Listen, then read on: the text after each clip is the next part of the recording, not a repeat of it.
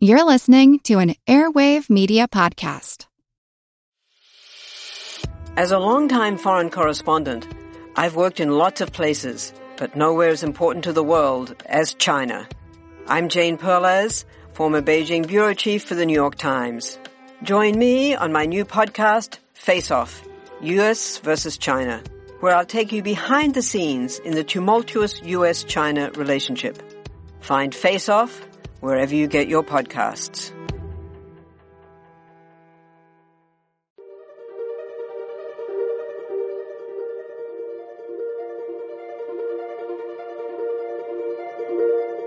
Over 7 million different animals inhabit our planet. Skin pattern for an individual giraffe is constant throughout its life, but it can shift a little bit depending on season as far as the lightness of the dark. What can they teach us? Cool, and because we're physiological dorks, right? And Chris, we're not the only ones. Mm-hmm. NASA, like the NASA. My favorite, Cape Canaveral. Many species are in crisis and need your help. Join the movement at allcreaturespod.com.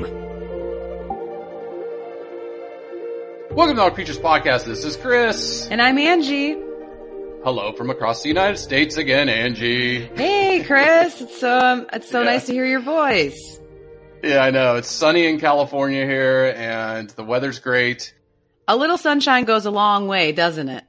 Yeah, it does. It does. It's really great. Yeah, no, it's still a little warm here in Florida, but overall it's pretty darn nice out and enjoying the weather and just really happy and excited to be here with you this evening talking about giraffe. This tall animal. I mean, everybody loves giraffes. I mean, I'm smiling so big right now. My cheeks hurt. Mm-hmm. Who doesn't like, if you don't like giraffes, okay, you can turn this off and don't unsubscribe. No, don't unsubscribe. Yeah, careful, Chris. I'm just saying, like, how do you not love giraffes? They're just so unique. I'm looking at a photo of one right now, and I feel like I'm looking at a photo of my kid. My heart is like skipping a beat in love. It's just, they're so cute and beautiful and majestic and unique. Holy smokes, right? Yes. Yeah, good physiology, really crazy physiology. They're horned, so that is one of Angie's favorites, or the ossicones. That's right. Hoof and horn club, baby, all the way. Yes. Yeah. Another hoof stock. So, but a really unique, iconic one, like you said, Chris. Stick with us today, and you're going to learn some amazing biology and physiology, or what I call fun cocktail party facts or trivia night facts that you can impress your friends with. And I don't know about you, Chris, but for me, my love of giraffes started long before I ever met one. It started actually in an animal physiology class. Okay. Yeah, way back in the day, good old last century or no? Yeah, it was last century. I know. Close, it seems like it. Actually, it doesn't. I remember this class because it was animal physiology, and it was amazing. And I think I took it as a freshman or a sophomore, and it was more of a junior, senior level class, but I just was so excited to get in it and learn more. And my counselor had advised me not to, but I went against their will, which is, if you know me once in a while, I like to go against the rules. Yes, you do. We've had this discussion. John's the rule maker and you're the rule breaker. Yes. But it's even fun. It's we've been hanging out with each other for so long that now actually I'm a little bit more the rule follower and he's the rule breaker. And I part of me loves it. Part of me is like, oh no, what's he turning into? Get in trouble. So, it gives me mixed emotions. But overall I like it. I'm like, good for you, honey. And then now I'm all conservative and, anyways, in this animal physiology class, we learned a lot. Of course, I think one of the ways to get students interested in different body parts. I know I spoke about the camel being one of the ones we highlighted, but we also highlighted the giraffe and some of their unique physiological features, I believe in, their cardiac system, for instance. Yeah, the okapi. Yeah, and we talked a lot about the okapi. Yeah, so very, very similar. Yeah, and so learning about how they can do some of the unique physiological things and be so tall and still. I think if you stick with us today, we'll share with you some of the secrets to how giraffes, being so tall, can basically not get lightheaded after getting a drink, and then raising their head back up. That was one of the. Yeah. And just, I mean, not only those facts, but just, I was always thinking about it too, is how in the heck do they get blood all the way up that neck to the brain? Because the brain needs so much blood. You know, we know that as physiologists, and you know, it's incredible. So yeah, stick with us. We're going to cover that. Giraffes, even-toed ungulate, Angie's favorites, Angie and the odd-toed. Angie definitely. Yeah, I'm a little bit more of an odd-toed girl, but I mean, even-toed is also right up my alley. Right. And so yeah, they have the cloven hoof with the two toes, and so the family Giraffidae. Just quickly, you know, again, that's the Okapian giraffe. They both have 7 cervical vertebrae, but just in giraffe, it's much longer. Right. And so just really, really cool adaptations. Now, most people, Angie, should know what a giraffe looks like. I mean, come on. Yes. I don't think we need to spend too much time, but yes, but I think it's important to point out that the pattern of their coat, kind of the spots or shapes that make their pelage, that make their unique pattern does vary, depending. It can be smaller, medium, larger in size, sharp edged, fuzzy edged, yellow to black in color. And the skin pattern for an individual giraffe is constant throughout its life. But it can shift a little bit depending on season as far as the lightness or the darkness of it. And so, yeah, it's just. They are. And just some of the statistics on them. Did their legs can be almost as tall as me, 6 feet. I'm 6'5". So 6 feet, 1.8 meters. Yes. Yeah. Oh, yeah. Chris. Yeah. Okay. We're talking legs now. Their feet, let's move it to their feet. Those cloven hooves that you talked about, 2-toed ungulates. Their feet can be the size of a dinner plate. That's crazy. It's crazy. With a diameter of about 30 centimeters. Right. That's and incredible. Huge. Yeah. The males can stand up to 18 feet or 5.5 meters. It's almost 2 stories tall, right? And everybody knows that. They go, you know, and see them in under human care, and they see how tall they are. The female's 14 feet or 4.3 meters. They can weigh up to 3,000 pounds, which is, that, you know, like you said, those hooves have to support that weight, or 1360 kilograms. Females are about half that weight. So about 1,500 pounds or 680 kilograms. So there's some statistics on their sizes. They're huge. I think their necks are almost over 6 feet tall too. You know, is what I was reading, the legs and the neck. Now the range, Ange, this made me sad looking at this. You know, and I guess we've seen it for quite a few species. You know, we did lions a couple weeks ago. It seemed like, you know, I have this historical distribution and current distribution. Historical distribution, they were pretty much all over Africa. Just I guess you'd say the deep Congo really wasn't where they were from. And then the Sahara Desert, you know, just the deep parts of it. But, you know, up through almost into Southwest Asia, you know, or the Middle East, they ranged a little bit into there, and North Africa, and then pretty much the lower half of Africa. They were all over. Oh yeah. And now today, I mean, geez, you look at their fragmentation. It's just, it's really sad. It's really sad. It is. They're definitely a species that has the ability to adapt to different types. I mean, they prefer, of course, savannas and open woodlands. But like you said, historically, their range was, all through Africa and all over. Yeah, all over. And now, of course, it is native to Africa, but it's really mainly only found south of the Sahara, and northern Botswana. They're pretty much gone from Western Africa, except for, I guess there's a small population in Niger. And in South Africa, they're pretty much restricted just to game reserves. Yeah. Yeah. So it's like, you know, when people say, and I've heard this for the last few years now, you know, oh, these animals belong in the wild. And you turn around and you're like, what wild? Where is it? Show me where the wild's at. Yeah. You know, there's not much of it left. No, well, exactly. And of course, with human populations booming, especially in countries like Africa, it is hard. There's competition for resources, and land is utilized in different ways. And so naturally, I think, of course, their populations just theoretically are probably going to historically decline. But basically, their numbers since 1985, giraffes, the populations were over 150,000, if not more, back in 1985 when I was a wee little one. I was too young. You were just born. I was too young to even really be into 80s music, but I'm you were just born. You were born like 10 years after that. Yeah, so wink, let's right? move on. Yeah. But no, since 1985, basically about a third of their population's been wiped out. Now there's believed to be 90,000 or less, and a lot of these. Definitely on the population declining.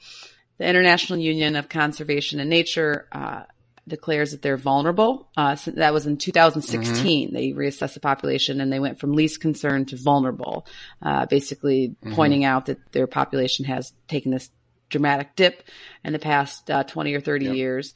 And interestingly enough, I think it's really important to point out, for me, and I don't know how about you, Chris, until recently, I guess I wouldn't have thought the giraffe were that threatened.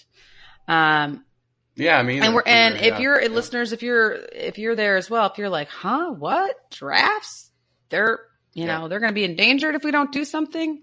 I don't know if you would say it in that kind of weird accent that I just used, but if you're kind of, I would have definitely fallen in that boat about a year or two ago until I read an article. I think it was around 2016 when it came out, with the IUCN had basically declared them as vulnerable and that their population numbers were in steep decline, that it was like, what? Is that even real? Because I went to Africa twice and I easily saw them wherever I went. But now looking back on it, it's just the parts of Africa that I was able to be in. That's why I saw giraffe. Not everybody gets to see them. And that a lot of the specialists out there for the different giraffe surveys, or for like the IUCN, there's a giraffe and okapi specialist group. They talk about this as a silent extinction. Right. I've been reading that. Yeah. Maybe something we saw with hippos once again, where, they're fine. Perhaps because they're not as highlighted with the poaching crisis, or, with maybe being, their body parts potentially being used for, traditional medicine back in Asia. So, and I think the other thing too is because we do see them when like a lot of tourists, when you go to game reserves, you see them. So, you think, oh, they're fine. Or if you go to a zoo, you see them and you think, oh, well, they're fine. But it really is important to, I think, for people to really start taking notice that, there is an issue. The populations are declining. Yes. And just because we see them at the zoos, or because if you have been lucky enough to go on safari, you probably do see one, that does not translate to how their conservation status in the wild. Yeah. Or how healthy the population is. I mean, it's really scary. And if you think about it too, it's not an easy one to fix, because it's not this little creature that like, oh, okay, we'll just reserve these, couple, thousands of acres of habitat and they'll be fine. I mean, these are large megafauna, of course, similar to elephants and rhinos and hippos, that they need a lot of room. And so it's not just a snap of the fingers, easy fix. No, it's not. And it's, and I think going into, why care about giraffes, I think one of the things I thought about was, they're a major browser in these ecosystems. They browse the top of trees.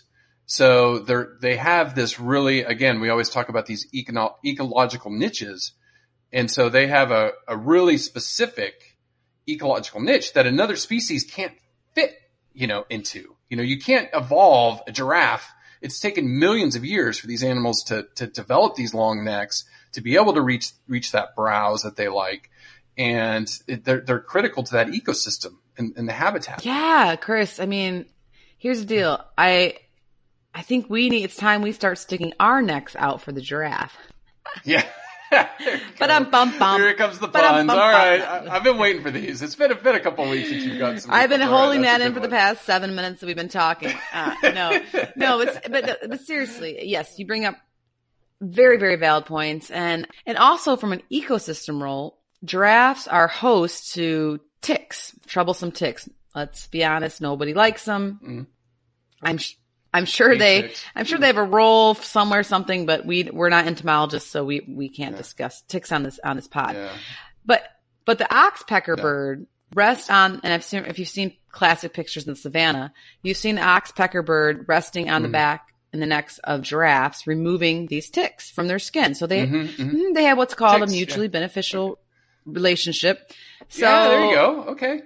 Remember we talked about it in my favorite episode, the honey badger. But remember what are those birds? The honey birds. That right. Follow the honey badgers around. Remember that mutualistic behavior? Yeah. See, this is why all these animals they help they all depend on each other. Each other. The oxpecker needs them, man. Yes. And then just of course too from an economical importance to humans, we have obviously not time on this podcast to go back tens of thousands of millennia to talk about how humans and giraffes have interacted, for anywhere with the African culture, from medicinal dances to naming rights to folk tales and folklore. Oh my gosh, I have a book at home that my dear friend Allison, of course, our rhino rhino expert. Yeah, rhino expert. Needs to translocate rhinos. It's this fun folklore book about how the giraffe's neck got so long, and that's traditionally seen a lot in, I think, the Swahili culture. And so anyway, so they've just been, they're ingrained in our culture. And then of course now even more fast forward. Now, of course, everybody knows giraffes with a long neck. You can't walk past an aisle in a store in the baby section without half the stuff being giraffe, right? Like I know. I mean, everybody loves giraffes. Everybody loves giraffes. Stuff. I mean, I think we seriously got like 5 or 6 or 8 stuffed giraffe toys. Well, what's the teething giraffe? We had the teething giraffe. Oh yeah, right? Yeah. Our little blankies. Yeah. I mean, there's they're just part of our life, and so from that point of view, that's more of kind of we owe them, or we're just so integrated. But of course, from an economical point of view, in these safari parks, they are helping. I mean, they're a real crowd pleaser, right? And they're not like the lions who just lay there. They're actually doing stuff, when you see them, usually browsing and walking around, sometimes socializing. So they're definitely a crowd pleaser. And a lot of these, of course, safari parks, or reserves generate some good income for the local people in that area. So they're definitely worth sticking up for and bringing attention to, about the fact that their numbers are plummeting, and that people need to act now. And the best thing to do is to share with friends. Hey, did you guys know that giraffes are in trouble? What? Yeah. And then just get that conversation going. And then we'll help point towards the end of the podcast. We'll help point you in the right direction of some of the things that you can do. If you're a fellow giraffe lover like myself, and pretty much all of my friends. Everybody. Seriously. Yes. You won't be my friends. I don't want to put any threats out there, but let's be real here. You don't like giraffe. Yeah, I got to shout out to Jesse. Jesse loves giraffes, and at the Hamilton. Did he work with them before?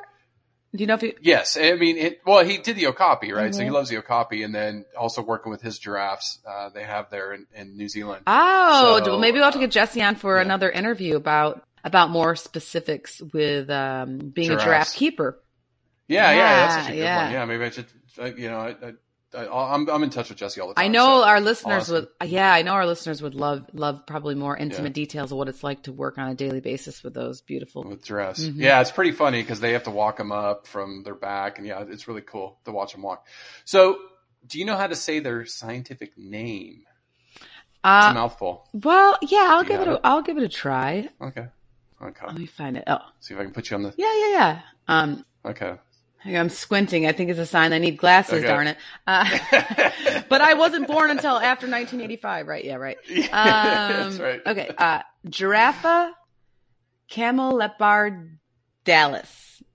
Dallas? I think so. Yeah. Camelopardalis. Yeah. Camelopardalis. Do you know why they called him camelopard? Yeah. Do you know why it's called Say that? it 4 times fast, Not and then the we'll giraffe, talk. Yeah. Camelopardis. So the reason is they called him the camel leopard. Yeah, I can see they that. look like camels with leopard spotting, because that is their coat patterns look like leopard spotting. So that's their scientific name. Now, The subspecies, there's some debate. And great science debate time. I love it.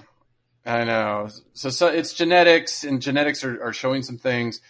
Today they recognize 9 subspecies, but some genetic studies would have shown 4? Sure. So 8. The bottom line, because I'll stick with the IUCN, because they stick with me. Mm-hmm. I don't know if they do. I don't know if they do, but maybe if they listen, they might. But the IUCN only recognizes 1 species with 9 subspecies. Okay. Yeah, 1 species. However, in 2011, there was a study that suggested 8 species. Okay, not subspecies, but 8 species. Mm-hmm. Okay. Mm-hmm. Yes. And then there was a study in 2016, so that I think used mitochondrial DNA, but basically said there are 4 species, not 8 or 9 subspecies. 4 species: yeah, that's the, the northern giraffe, the southern giraffe, the reticulated giraffe, and the Maasai giraffe. Mm-hmm. Then, of course, scientists, people that specialize in this, have gone back and forth highlighting some problems in the data interpretations and the conclusions, and so. Therefore, I think that's where the IUCN is just focusing on the 1 species with these 9 subspecies. Right. And there's pros and cons of different ways to look at it, because a lot of times subspecies aren't given as much protection or attention as the species are. And maybe that's the IUCN's approach. Yeah. It's like, hey, you know what? Some of these subspecies, we're not going to be able to save them. There's 100 or 50 or 250. I mean, the numbers are so low. Yeah. I don't want to speak for them. I'm not sure what, they were using the best science given at the time, to determine, that they really want to only recognize the 1 species. The 1 species. Mm-hmm. Yeah.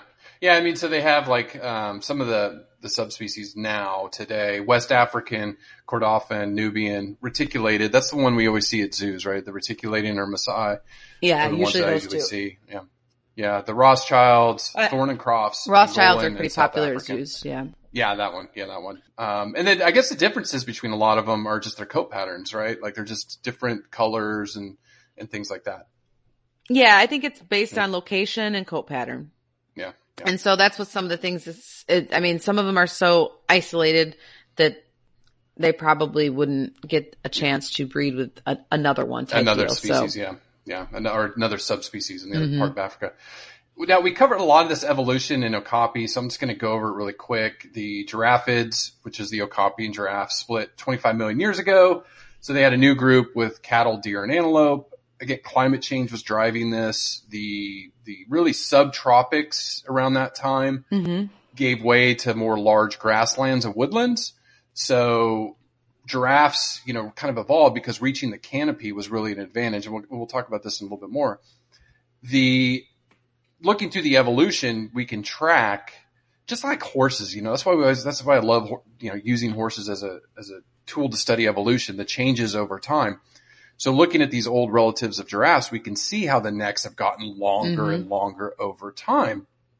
And the theory, and there's a couple competing theories, but the main theory is that the longer necks gave advantage to reaching browse that others couldn't, right? Like the kudu. Kudu's a very large hoof stock. Gorgeous, right? Gorgeous horns. Spiral. Yeah. So cool. Yeah. But giraffes could reach way up higher than they could. So they actually had a competitive advantage in evolving that. And so over time, they were able to get these long necks. Now, I did read this. This was pretty interesting too.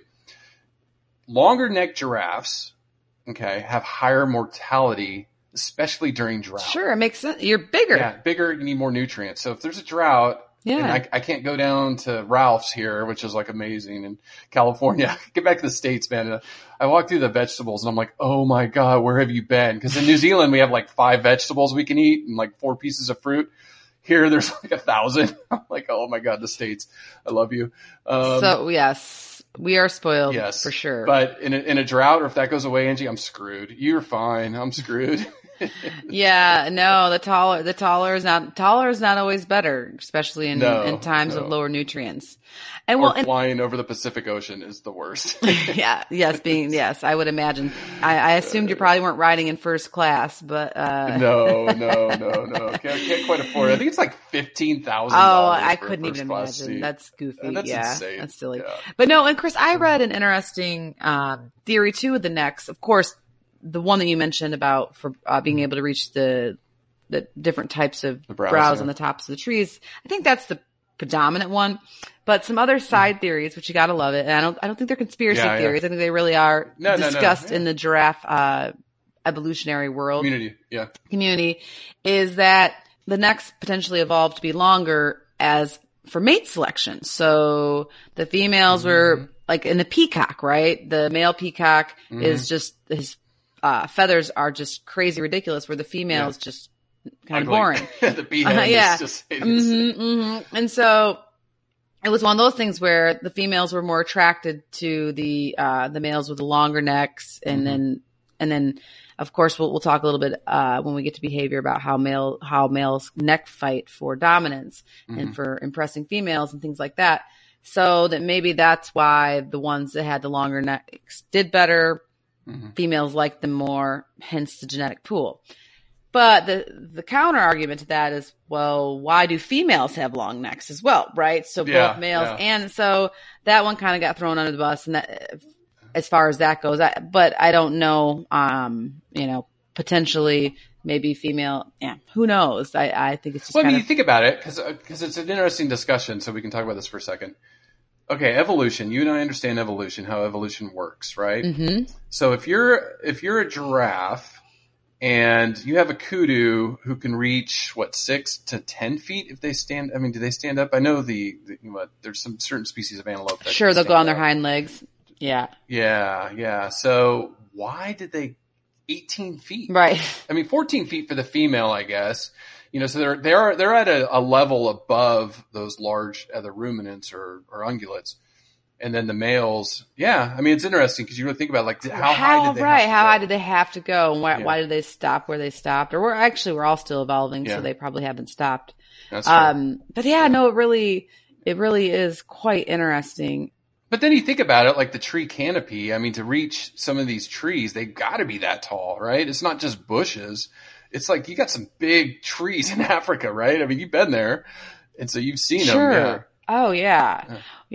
Well, and some of the savannas too, the trees, they are tall, but they're sparse too. Right. So if you can add that extra top of the canopy to your browsing palette menu, you have like this whole new selection that basically way out competes a lot of the other hoof stock for sure. So, and with that being said, Chris and I are talking too about how they're a browser, and we'll get to a little bit more nutrition, but that just means that they eat the leaves of the trees and the stems sometimes and things like that. That's they're not. Yeah, exactly. They're not down on the grasslands grazing like you would see zebras doing. Yeah, your favorites. Now, I got to ask you this: as Xander's mama, who's the tallest creature ever? Oh, the tallest creature I bet ever. you Xander knows. Oh, he totally knows. How wrong would it be if I woke him up? I would. Yeah, don't wake him up. I don't think Dad would be happy. I would say John would not be pleased about that. But I think I've read enough of these books. Okay. I think I'm gonna the Apatosaurus. Okay, I actually had to research this for a while, and I found some competing information. I don't think it's the Brachiosaurus, which when we were little kids was called the Brontosaurus. So that even shows how old we are. It's no longer the Brontosaurus; it's the Brachiosaurus. Yeah. Apatosaurus is a really tall one. Diplodocus is kind of tall as well. Well, remember we talked about Argentinosaurus? Is that the tallest one? Okay, so no. So, I saw some data on it. So the sauropods, or the titanosaurs, is what they call it. Yes, that is a chapter in one of the books I read, yes. Okay. Alamosaurus is the one that I found. Of all the data I could find, and I didn't spend hours on this. I spent probably a good 30 minutes plus looking for it, so I thought it was interesting. I love that you did that. That's like amazing. I went down a few rabbit holes myself this podcast session. Now, Could you guess how tall they stood? So this is the Allosaurus. I'm going to check with Xander. Alamosaurus is the one. Okay, Alamosaurus. Yeah, I mean, I've definitely read about that one. It sounds familiar. How tall? Okay, let me throw out some numbers here. Are we going to do meters or feet? Which one do you want me to do? Feet. Let's do feet. Feet. Yeah. Okay, feet. 80 feet? Yeah, good. Ding, ding, ding, ding, ding. Yeah, 88. See? 88. Yeah, there you go. Okay. Yeah. Dino awesome. Mama. That's, yeah. I've read a lot of dino books, so. That's good. 88 feet. Yeah. Some good. of those numbers. 27 meters. I couldn't get the name, darn it. But yeah. Okay. Like almost 10 stories. And that's not even like stretching. That's just them walking. And 74 tons, but that's British tons. So I don't even know what the heck that is in US tons. But wow. I'm like looking up at my ceiling trying to think what that would even be like looking It'd be up. Enormous. So I think they found some leg bones and stuff, and then they just guesstimate based on that. But I know Argentinosaurus is one of the big ones. Okay. But not related to giraffes at all. No, we've kind of went on a little dinosaur tangent. Sorry, folks. It's always fun. So, this was a surprising factoid. Giraffes only live 15 to 20 years. I did not know that. I thought they lived a little bit longer. So... In the wild. No, I'm putting it in the wild. Okay, so in the wild, I read up to 25 years. Okay, 15 to 25 years in that range, right? Mm-hmm. And yeah, Chris, that's not really that long, I guess, compared to a lot of the animals we typically cover. Rhinos. When we think of horses or rhinos or elephants. But for ruminants that they compete with, so the kudu and other probably the Cape buffalo, I can't remember its life span. Yeah, it's like off 25 years or something like that. The giraffes have a higher adult survival probability and a longer lifespan compared to most of the other ruminants. Mm-hmm. Yeah, I guess I would think since they're bigger, they should live a lot longer. Because I think of elephants. Elephants live like 70, 80, 90 years sometimes. Right. But I think for the ruminants that they're categorized with, it is longer. And average, now, and living under human care, I'm not sure if that gets expanded, like if it's more like 30 I read 40. or if San Diego Zoo, I think, had it at 40. It's like the longest that they had. So they can really extend it out then. Okay. So then, so like some other factoids on physiology, a single vertebrate can be 10 inches long, and they have 7 like us. Okay. So, hey, I have a fun game for you. Okay. Oh, great. I'm now teaching an anatomy and physiology class. That's right. We just covered the skeletal system. So when we're talking about vertebrae, we talked about cervical. So how many cervical do they have? 7. That's on top, right? And then it goes into thoracic. How many thoracic do you have? I don't know, 6. Nah. 12. 12. Okay. I did this in my horse book. It comes out in a few weeks. Awesome. Well, if you play this game with me, I'm going to give you all of our listeners a chance, a little quick saying to never forget the answer. So what's it called? An anagram. 7, 12. Yeah. And then lumbar is 24. No, that's too many. 12. Yeah. 12 again, or 10, 7, 6, 5. 5. 4? 5. Yeah. 5 lumbar? Really? So are you ready for it?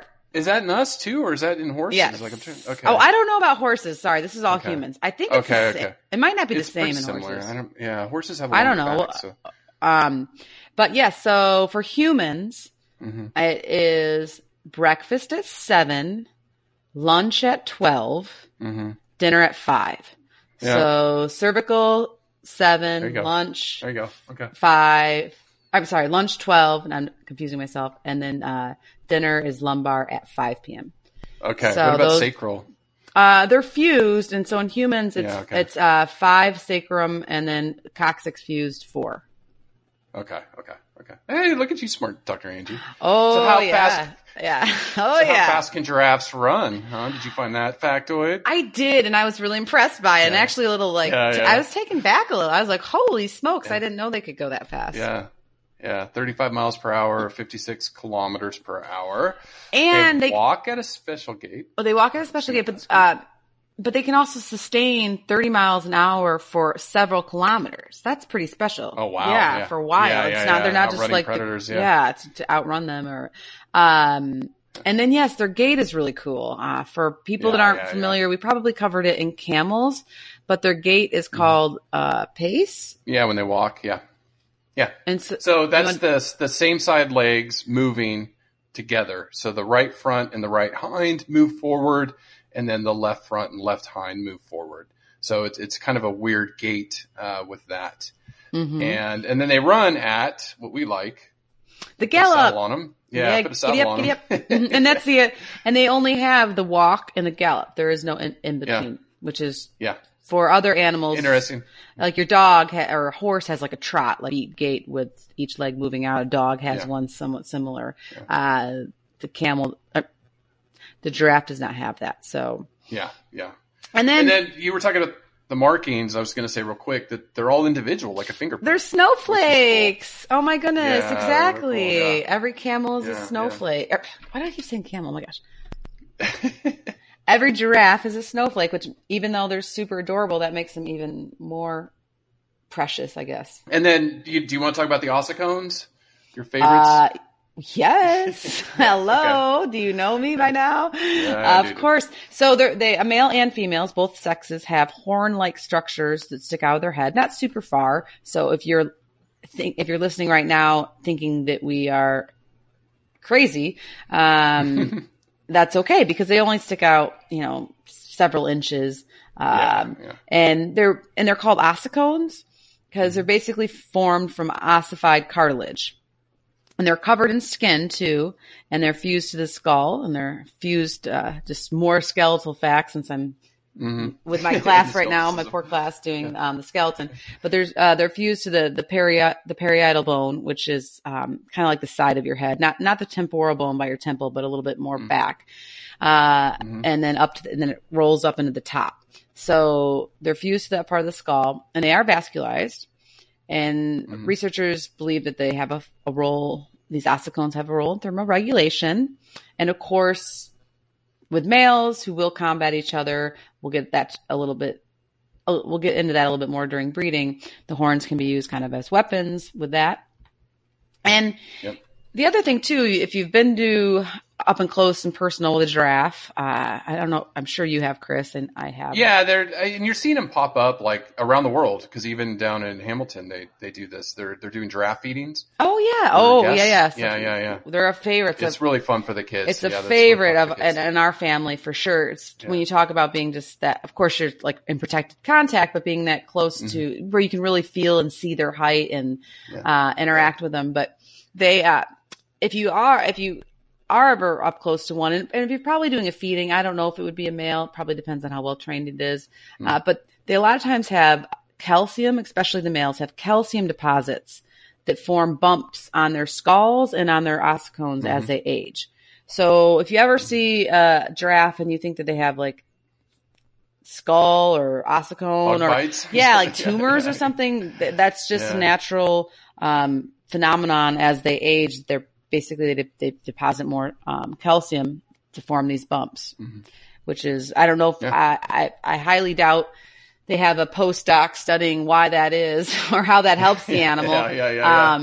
But I mean, the animal is still totally healthy. There's no issues with that. That's a very normal aging process, especially in the males. Right. Some of the predators I thought was kind of interesting. So humans are a big one for them. Lions can take down giraffes sometimes, probably younger ones too, or subadults. Crocodiles, which, good old crocodiles, can probably snap them and get them in there. But I did read when trying to evade predators, giraffes can like karate chop with their legs with enough force to crush a lion's skull. So, sure. I would imagine, I mean, we always say in the zebra world that a kick from a zebra is about as powerful as a hand grenade because they get one shot. They get one shot to get out of there, and get to safety or to injure a lion or whatever's after them. So, I mean, that's a zebra. So I imagine a giraffe would be pretty powerful as well. They might not be quite as agile as a, zebra.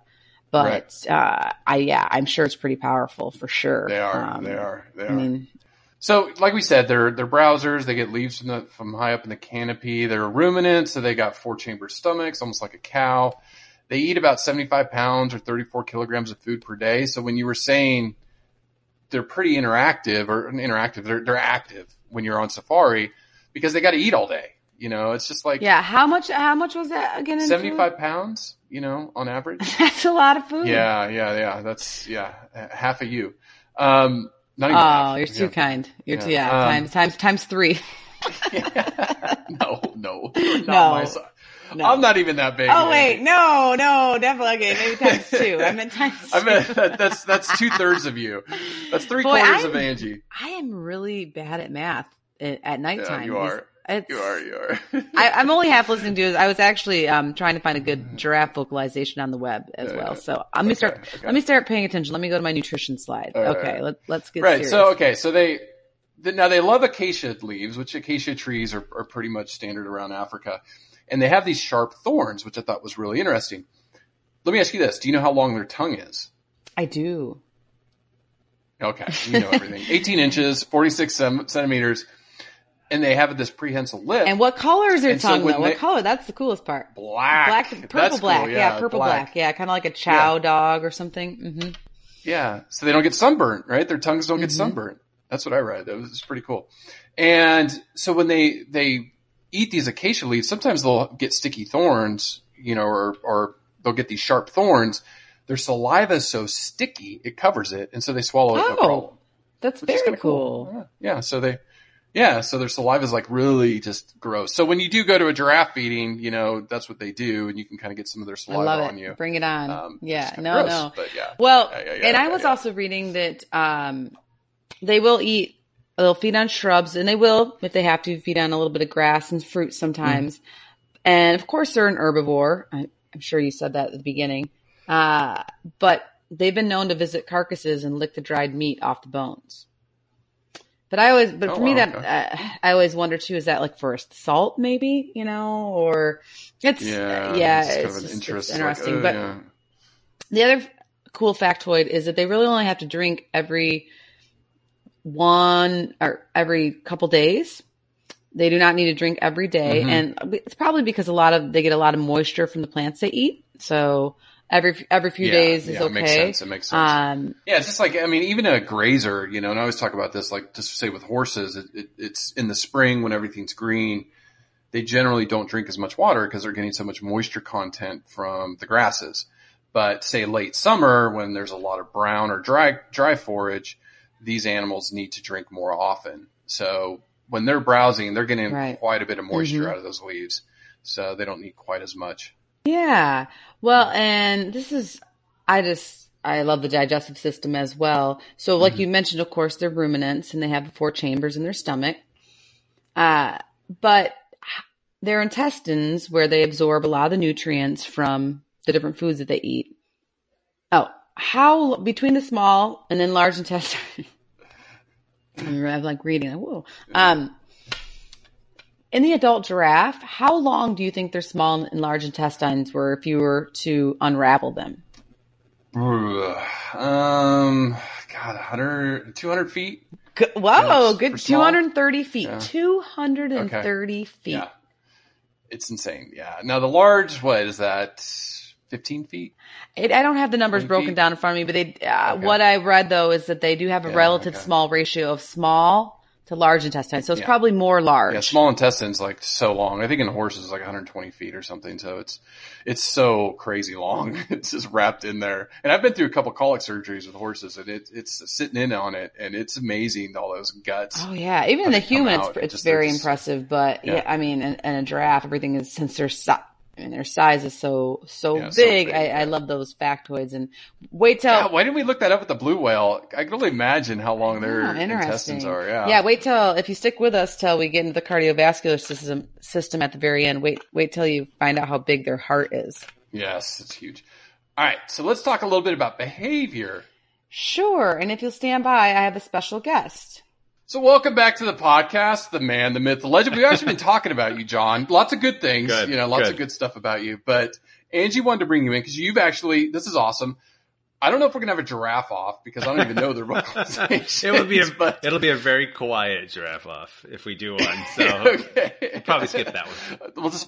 We'll let you win this time. Thank you. And but Angie said you got to work with them quite a bit. So I think just telling the listeners about what's it like to work with giraffes and just some of their crazy behaviors or different behaviors that you've noticed over the years? So I did get a chance to work with them for a few different years, a couple of years, one facility mostly.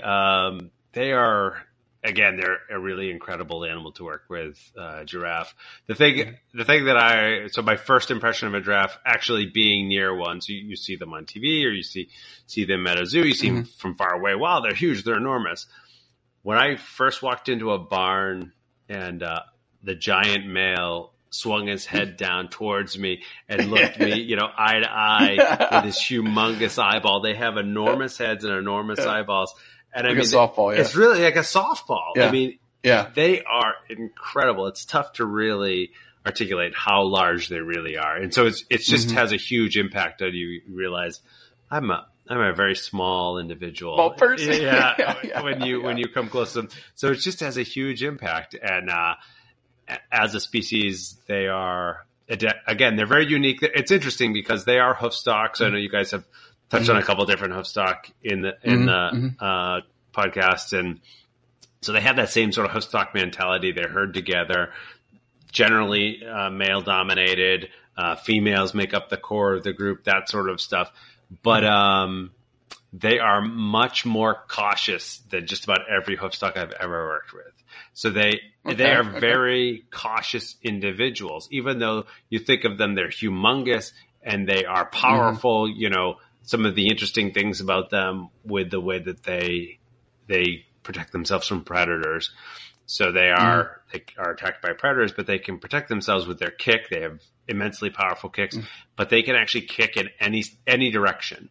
So it's very unique. Okay, yeah. Horses, right? They'll kick mostly backwards. Yeah. But these guys, they will kick backwards, sideways, forwards. So they'll kick in any direction. So and they have that large head. The males normally use that head. That head becomes very calcified.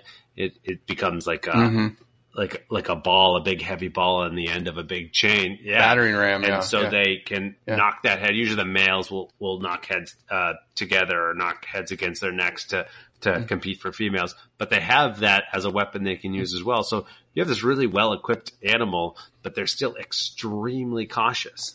If there's anything that's new in their environment, they pay attention to it, and they are very timid about new things in their environment. There was one time when I was working with them, and they had a habitat, their exhibit they were on during the day, and then at night they would come into a holding area. There was a holding yard, and I forgot a rake in that yard at one point. And oh no, they would not come in. They would not come into the holding yard. And this is a rake, an inanimate object. And I couldn't, for a while, I couldn't figure out what was going on until I realized that this rake was left there. I had to go back out, get the rake, move it, get it out of the way, put it back, and then they would come into the yard after the rake was gone. Yeah, that's crazy. Really incredible. Yeah. Incredible animal. They really are amazing with what they do. I know you guys touching on the physiology, and that is just its own amazing. Like, I wanted to ask you, like, when they're walking, are they, because I mean, I've seen them shift, from the service areas out on the exhibit. I never really paid attention. Are they really cognizant where they place their feet? Like, it's just. They are, yeah. Yeah. So they can, they mostly are, they're very cognizant where they put their feet. They usually walk slowly, but they can run. I mean, they can run. Yeah, they take off. Yeah. Yeah, they take off. And if they're spooked, they will do that. But they are very specific about where they put their feet. Some interesting things. They don't like to step down, so that you could actually, if you view them in a zoological facility under especially here in the United States, you usually will see them with, large fences enclosing them.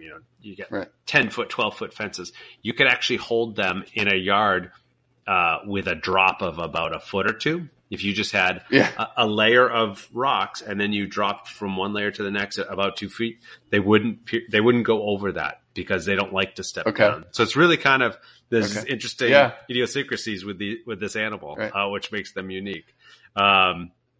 I had a really amazing experience with. We had lots of experience with them, and I had a lot of amazing experiences with them. But this one interesting situation, we had an adult female who was a little bit older, and she was starting to have hoof problems. And like a lot of your hoof stock, they need hoof trims. A lot of your horses, right? You're supposed to be trimming their hoofs. It's a little bit more difficult to get your hands on a giraffe hoof. So a lot of them are trained to go into what we call a chute. It's just an enclosed area where you can get access to their feet. This older female had poor experiences with the chute system early on in her life, so she was very reluctant to go into it. And a lot of animals use operant conditioning training to get them into this. She was extremely stubborn, and it was a challenge, and we could not get her into the chute. So it essentially got to the point where we knew we had to mobilize her to do a hoof trim. And that brings about its own issues with the giraffe. If you mobilize an animal, it isn't like, it's not like the cartoons, the movies where you dart them and they fall down immediately, but they will fall down. Animals will fall down asleep. So with the giraffe, the concern was if that head, she was close to 18 foot tall. That 18 foot tall head comes crashing down to the ground. She could break a vertebrae. She could damage her head. Kill herself. Yeah. So we constructed this plan with veterinarians, with zookeepers, with curators, where we would actually use mountain climbing equipment. We put a harness on her head. We'd strap a rope onto that. It would go up to a pulley in her stall, go sideways to another pulley in a different stall, and go down to the ground. And then when she was immobilized, we would lower her head to her head. Okay, that's cool. Yeah. Okay. On the other end of the head, in the other stall, was me. So I was the one who actually had to lower her head to the ground using climbing equipment. If you've ever climbed and you've belayed somebody, you've belayed a partner, I basically had to belay her head down to the ground. Oh my gosh. And they're so heavy. They're huge. So heavy. So you have to use your whole body. But with climbing, the way the system works, you don't actually have to hold up her whole weight. The rope actually does a lot of, but I had to use my whole body to sit back and do that. It was not get launched. It was a pretty surreal experience. But again, it was a team effort. I had a lot of great team members. I was working with a great trainer that was able to actually get the harness on her. Great team of veterinarians. We got in there. We got her hooves trimmed, checked her all out. Yeah. It was pretty incredible. So, these animals have brought me a lot of joy and a lot of great experiences. And again, they are, they really have an impact on you. If you ever get a chance to go to a good quality zoological facility, and if they have these giraffe feedings, I know it seems a little cheesy. You're paying a couple dollars for a piece of romaine, but it really is something to get close to them and to get that experience, to really look them in the eye. They'll bring their head down to your level. It's really incredible, and I highly my son loves it. Oh, yeah. He loved it when we did it. Oh yeah. It was a Lowry Park there in Tampa. Our kids did it. We did it down in Naples Zoo, and it just it's an incredible experience. So I big fan of giraffe. They got a special place in my heart. Really enjoy. Just like pandas, right? Just like pandas. Just like pandas. Again, every animal has its niche. Every animal fills its own special role. So, Well, let's get Angie and do the giraffe off the whatever. So honestly, I will say, I mean, I worked with them for years, and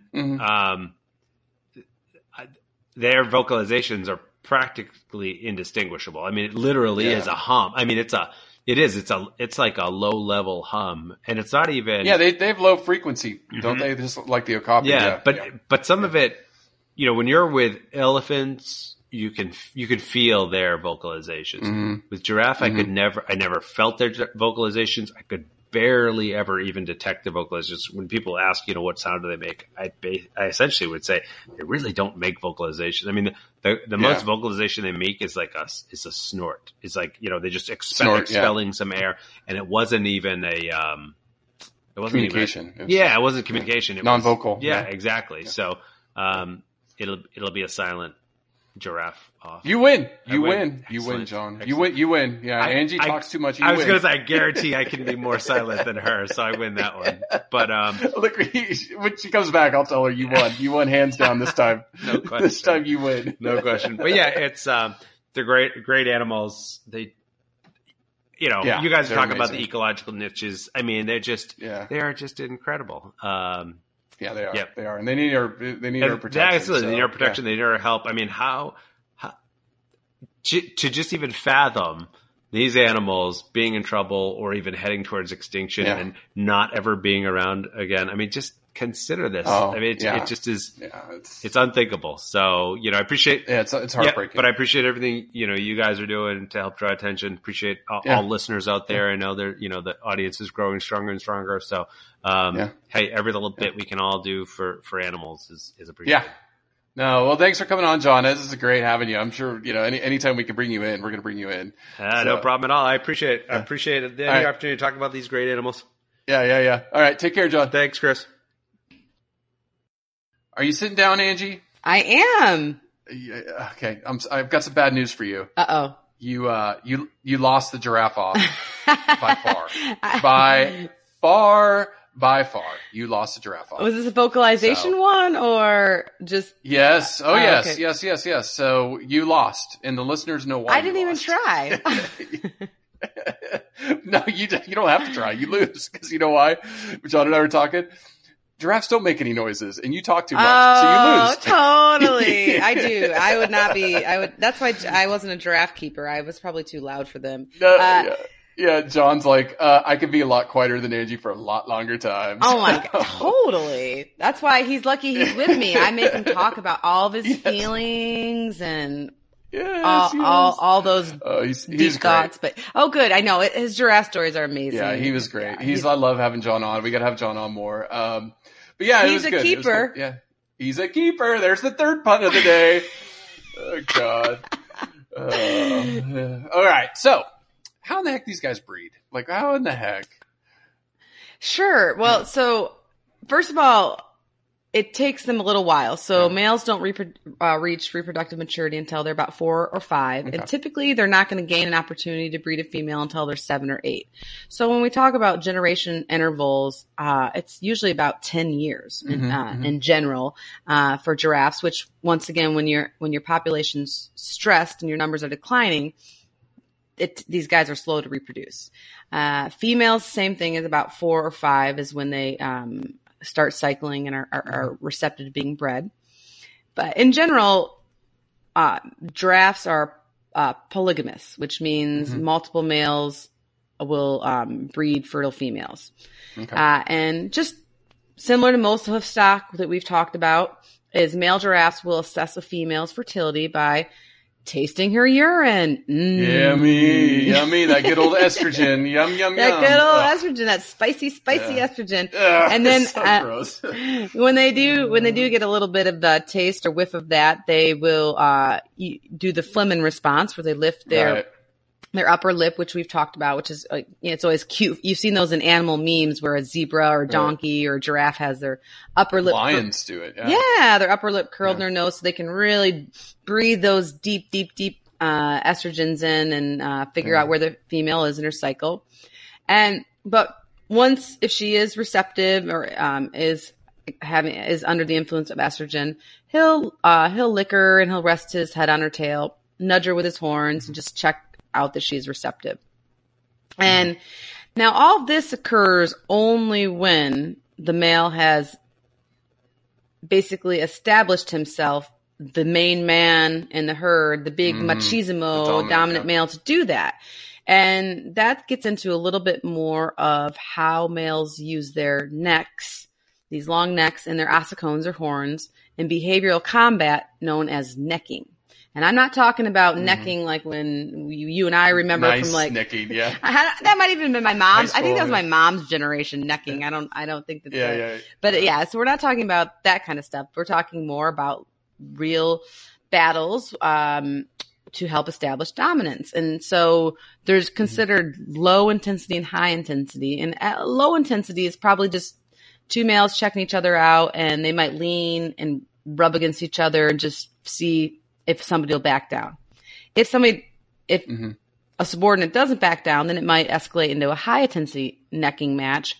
They can last more than a half an hour, depending on how matched they are. And they'll basically spread their front legs and swing their necks at each other and attempt to hit each other with their ossicones and just bang each other with their necks. And usually it doesn't lead to serious injury, but there's been records of broken jaws, sometimes even death. But what's super interesting, and I always say this about guys, the difference between guys and girls. I played a lot of sports, female sports when I was in high school, and women sometimes we tend to, and I don't want to stereotype, but for my own self, I'll tend to dwell on things after an incident happens. And so in sports, that can, like team sports, I was a volleyball player, that can be a bad thing if you're not like right back into the team and ready to go after the next point. But I always appreciate with guys is they get in a fight, they beat each other up, and then they go have a beer. Like once they get out that testosterone, they're fine.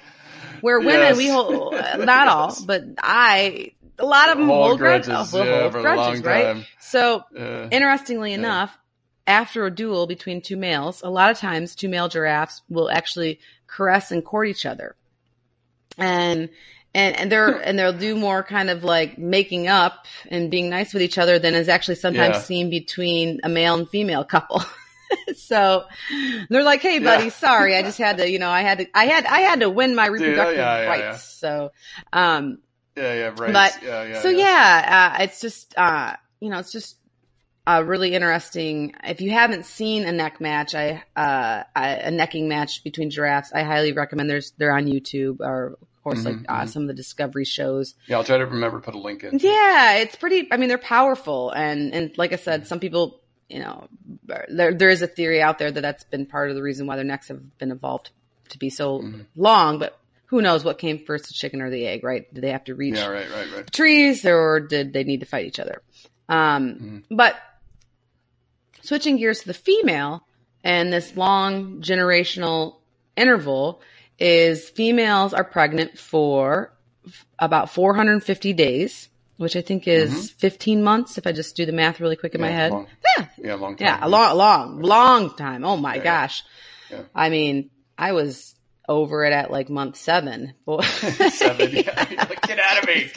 Sheesh. Yeah. And then some other interesting, I think, facts is that if you can picture this, a mother giraffe gives birth by standing up and walking. Right. So there is no, like horses, Chris and I are used to horses where they lay down, but they don't. And which means it's a long drop. And I think there's been some cool, long drop. It's a long drop. That's about 2 meters or, what is that? 6 feet? Yeah, 6 feet, their legs. Yeah. So your height. Yeah. It's a bang on the ground.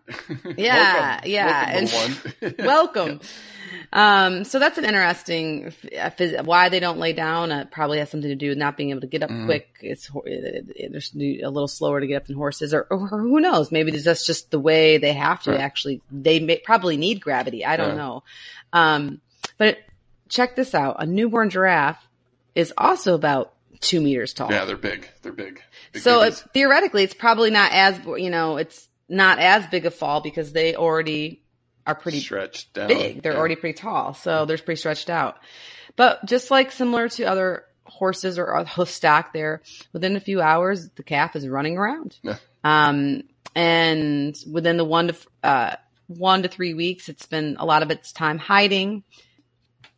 And when the calves are really young, the mothers will often gather in nursery herds. So they'll move together and browse together. And then mothers in this type of group may sometimes leave their calf with another female while they go forage and drink somewhere else. It's known as a calving pool or sometimes a creche. And, so babysitters. So I think that's, you can let your it's kind of cool. auntie babysit you, or that must be nice. It's, I wish I had my giraffe herd family around to help me babysit sometimes. Hint. hint, mom, sister. Get here now. Brother. And then now the dads don't play much role in raising the young, but they're friendly. Like, they're nice guys. They just don't really do too much for the kids. Yeah. And then how long the offspring stays on their mom's side depends on if she gets pregnant. Usually she calves maybe every 2nd to 3rd year. And then sadly enough, once again, they're only about 50% of calves survive the first year due to predators and all that. So once again, we're thinking about this generation interval. It's hard. If we just start saving them, and it's not going to, their population is not going to rebound right away. It's going to take years and years and years because of all of these factors. Right. Now, did you know what a group of giraffes is called? Like the dad's a bull, the mom's a cow, you said a calf. What's a group of giraffes? Is it a herd? No, tower.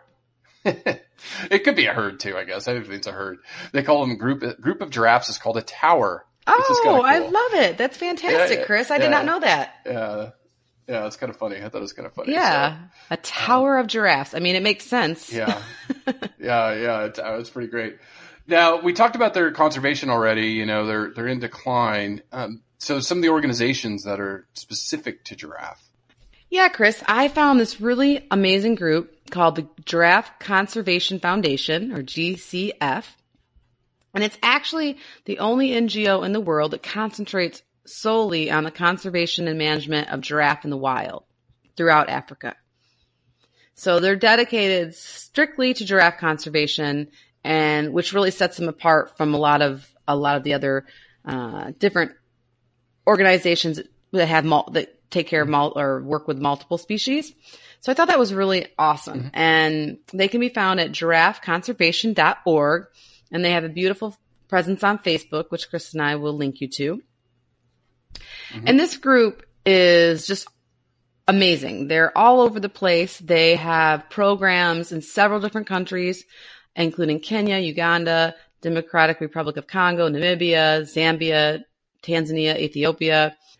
And they have several programs that you can find on their webpage that talks about all the really cool projects they work on and how their funds go to directly helping giraffes in the wild of Africa. But for instance, just recently in September, they have been supporting the Uganda Wildlife Authority to successfully translocate endangered Nubian giraffes to a safe spot. So that would be one of the subspecies, Nubian giraffes, and their numbers are really, really low. So they do a lot of translocating projects. They do a lot of population counts, population assessments, working with locals in the area. And another, for example, they use trackers to help tag giraffes and learn more about where they're going and basically where they're living to help provide them the protection they need from poachers and, of course, just pretty much other human threats. And then, of course, the group is really active in what is known as World Giraffe Day. We were recently celebrating World Rhino Day, but World Giraffe Day is an exciting event, and it's actually initiated by this group to help celebrate giraffes. And so we'll remind our listeners that it's June 21st every year. So we missed it this year, but we will not miss it. Now that I know this, we will not miss it next year. Yeah. And then they have a blog. They have all the research on online, and of course you can adopt a giraffe as well. So there's plenty of ways to learn more about them and help support this organization. So please go check out their website, or definitely give them a like on Facebook if you are a fan of giraffes. Your feed will be inundated with these beautiful creatures and amazing videos that, of course, are all from the wilds of Africa where they live. So yeah, check out Giraffe Conservation Foundation. Do yourself a favor and learn a lot more about these guys. No, yeah, for sure. We'll put the links up. Now, conservation tip of the week, Angie. This one's a little bit different. So again, reducing energy consumption. One of the things people don't really think about, because sometimes, especially when you own a home, you don't think about doing this. You need to change your air filters, because the more dirt that's in your air filter, the harder your either air conditioning or your heater is working. And that means more energy. So if you change that filter, you will reduce your energy footprint. Now, rules of thumb. If it's a vacation home or you're just by yourself, with no pets, or you have no allergies, you can replace that filter every 6 to 12 months. So every year or, every few months. Now, The average home, lots and lots of pets and with busy pets, children and dirty mamas. Yes, you should change it every 90 days. Wow. Every 90 days, you need to change I don't want to. I don't think we're doing that. I'm just going to throw that out there. No, you're not. I guarantee you're not. And then for every dog or cat you have, so you have a dog and 2 cats, it's every 60 days, wow. John. So tell your husband, yeah. And if you have lots of pets, it should be every 20 to 45 days. So, cause all that pet dander gets stuck in there. I know for a fact I didn't do that. So the next home I own, I will be making sure at least every 3 months. I was just going to say, they're cheap. I think they're the key is to just buy like 10 of them. Yeah. And then, especially if you have storage in your home, or maybe even 5 of them or something like that. And just, right. That way they're there. You don't have to put it on your grocery list if they're there and you have it on your calendar, you're going to be more likely to do it. And that's, that's a really good tip. But it makes a lot of sense. So, I'll have to talk with John about that and try to get that ball rolling, because every little you got to make sure you get the right size. That's the that nightmare. is the you gotta key. make sure you open and it I do up. remember that our unit has a weird one, but once we find it, that's why we should buy a lot of them, because it's a weird one. So then we have them on hand. Yeah, they're pretty cheap. Now, what we promise, Angie, the circulatory system. So you said how big they are. I will just give the weight. The weight of the heart is 1/4 of you. How about that? 25 pounds. I would say about 1/5 to 1/6, depending on what cycle of birth, gestation, lactation I'm in. So it weighs 11 kilograms. Now you said how big was it? How long? Oh, I was just going to do the weight, the 11 kilograms. You did the weight? I took it. I'm sorry. No, that's fine. I want to, the way that I thought about it is, 25 pounds is how much Zachary weighs. My son, my 2-year-old, just turned 2 last week. Crazy. And they're 2 feet long. So they have to generate blood pressure, right? 2 feet long. Wow. That's incredible. Yeah. So their blood pressure needs to be twice that of a human to maintain blood flow to the brain. Mm-hmm. So this powerful heart pumps all that blood, and so they maintain 60 liters to be precise every minute. Right. Their heart wall thickness, here you go, maybe this is a factoid for your class, 3 inches or 7.5 centimeters. So they have really thick heart muscle. Now, do you read about their heart rate? This was kind of cool. I did. Yeah. 150 beats per minute. Mm-hmm. Which is crazy. Us normal, 60, rest, 60, 80, less, 150 is like when you're exercising, pretty well. Now, you want to tell everybody what happens when they drink? Sure. This is one of the reasons I became a physiologist, this class between camels and giraffes. Mm-hmm. So when a giraffe is thirsty, and every 3 days it goes to get a drink, and it has to reach its head down to a watering hole. Mm-hmm. Well, its neck is not long enough to just bend down and reach. So it actually has to spread, for those of you that haven't seen it has to spread its front feet and kind of bend them in a little bit, and then it can drink. Well, its head, if anybody's ever stood up too quickly, right, or sat down too quickly, you can get lightheaded from blood either flowing to your brain or away from your brain.